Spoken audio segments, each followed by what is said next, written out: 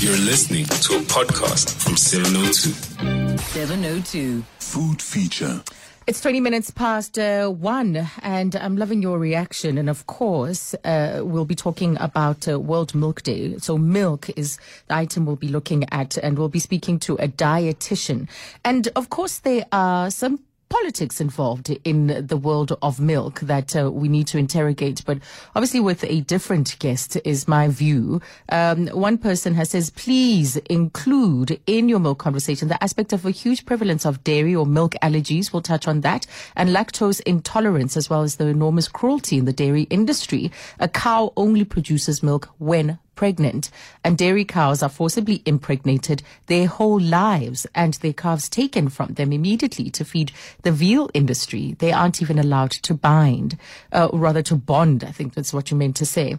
They're also mothers. This is beyond cruel. So let's include, I wish we would include delicious alternative plant milk in your discussion: oat, almond, rice, macadamia milk, and all the plant cheese alternatives. Absolutely. That was certainly on our agendas. Milk substitutes, alternatives that we could look at as a way of reducing the demands that are placed on this industry, which then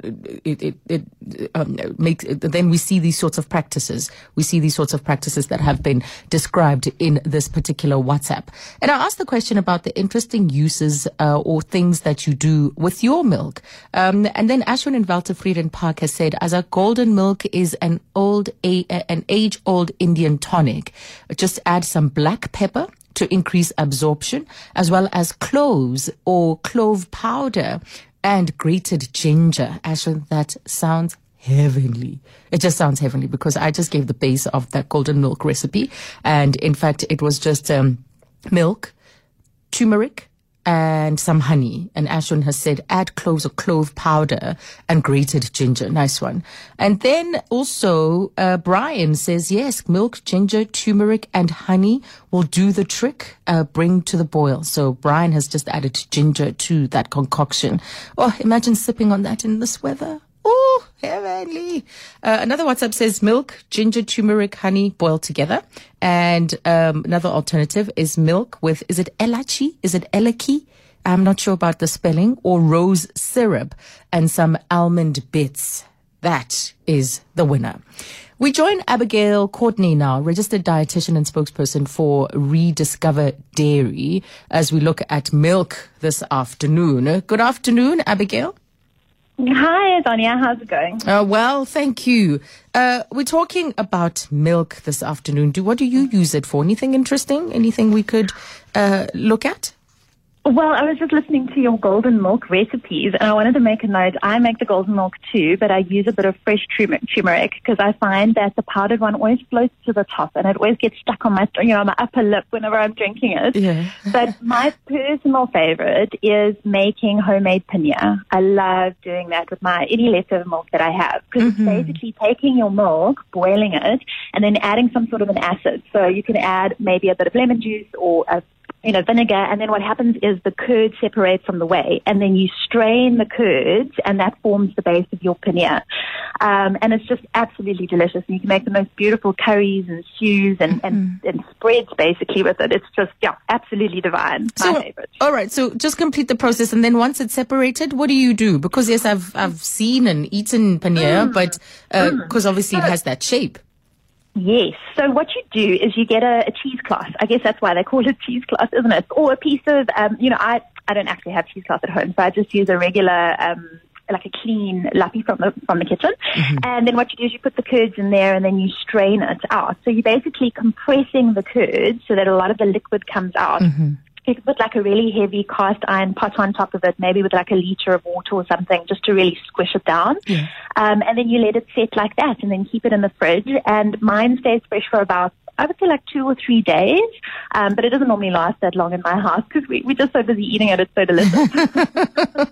Thank you. What a lovely simple recipe. And I think if you want to spice things up, you could obviously add your own seasoning, some herbs in there, if you want to give it a different touch. Exactly. It's very similar to, how you would process tofu, so you've got to add a bit of flavor to it, if you can marinate it, you can make a stir fry out of it. It's just very versatile, very delicious as well. Lovely. All right. So some of our WhatsApps and voice notes already coming in. One says, Elaki is cardamom. Oh, why didn't you say so, man?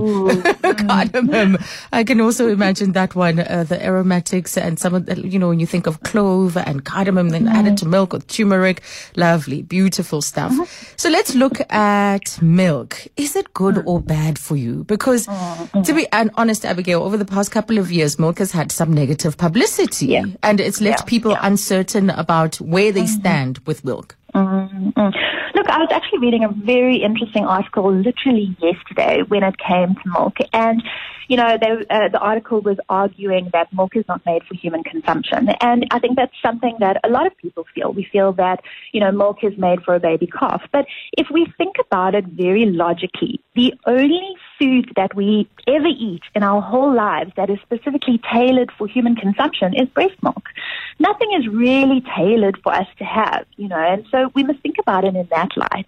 There are certainly people who can't tolerate milk. So like you mentioned, you touched on people with milk protein allergies or lactose intolerance, you might not be able to have too much, but what I try to educate people when it comes to milk is if you don't have those kinds of intolerances and, think of dairy or, our milk products almost like, I call it the Pinterest mom of sort of like it's because it kind of does it all, it has a little bit of like everything in it. And what I actually truly love the most about milk is that it is a whole food, which is incredibly important in this day and age because we are bombarded with what they call ultra processed foods. And we are eating those on a daily basis.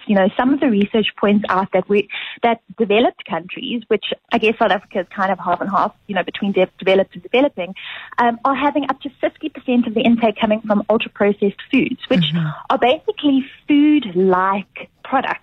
It's ingredients that we put together and we pretend it's food.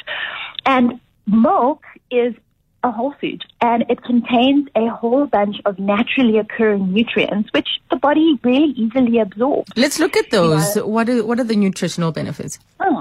So the way I always like to split it up, and it just helps people remember, is you have your macronutrients, which are nutrients that our body needs in slightly larger quantities. So those are our proteins, our carbohydrates, and our fats.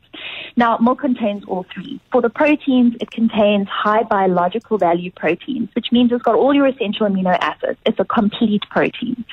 Then we've got our carbohydrates, and we know that milk contains milk sugar, which is our lactose, and that can be beneficial in terms of giving us a bit of extra energy.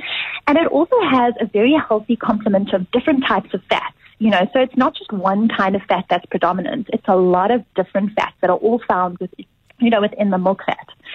Then we have our micronutrients, which are nutrients that we need in smaller quantities, and those are traditionally our vitamins and our minerals. If we're having full cream milk, it's got vitamin A in it, and all milk has got vitamin B2 and B12 in it. So it's going to help us to unlock the energy that we're consuming. And then we all know milk contains minerals. We know it contains calcium. I think that's what it's most known for. But it also contains other minerals. It contains phosphorus and magnesium and really quite interesting, an electrolyte called potassium. It's quite a good source of that, as well as zinc. So if you think about it, it's got all of these things inside of it, all naturally occurring. We didn't have to add any of that in. And what happens is all of these things work together within this, what we call a food matrix, to give us health properties. And that's why milk is actually considered to be a functional food. So when we see people in the movies getting milk in the middle of the night when they can't sleep, I've often wondered about that. Is that just milk being marketed, or is there truth to it? Look, I think from the response from all your readers, all your listeners, first of all, we know milk is just incredibly comforting. I think that's, sort of well known by everyone. But interestingly, if we look at the science of it, if we look at the proteins that are found in milk, one of the amino acids, which is a building block of proteins, is called tryptophan. And tryptophan is a precursor to two very important substances that we have in our body. The one is serotonin, which is our feel-good neurotransmitter, so it makes us feel really good. And what tryptophan does is it helps to increase our serotonin levels during the light hours, so while we're awake, so we feel really good while we're awake.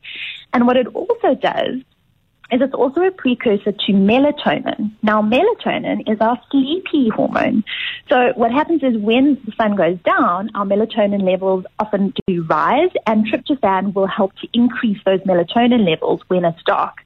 And what melatonin does, if you've got sufficient quantities of it, it will help with the quality of your sleep.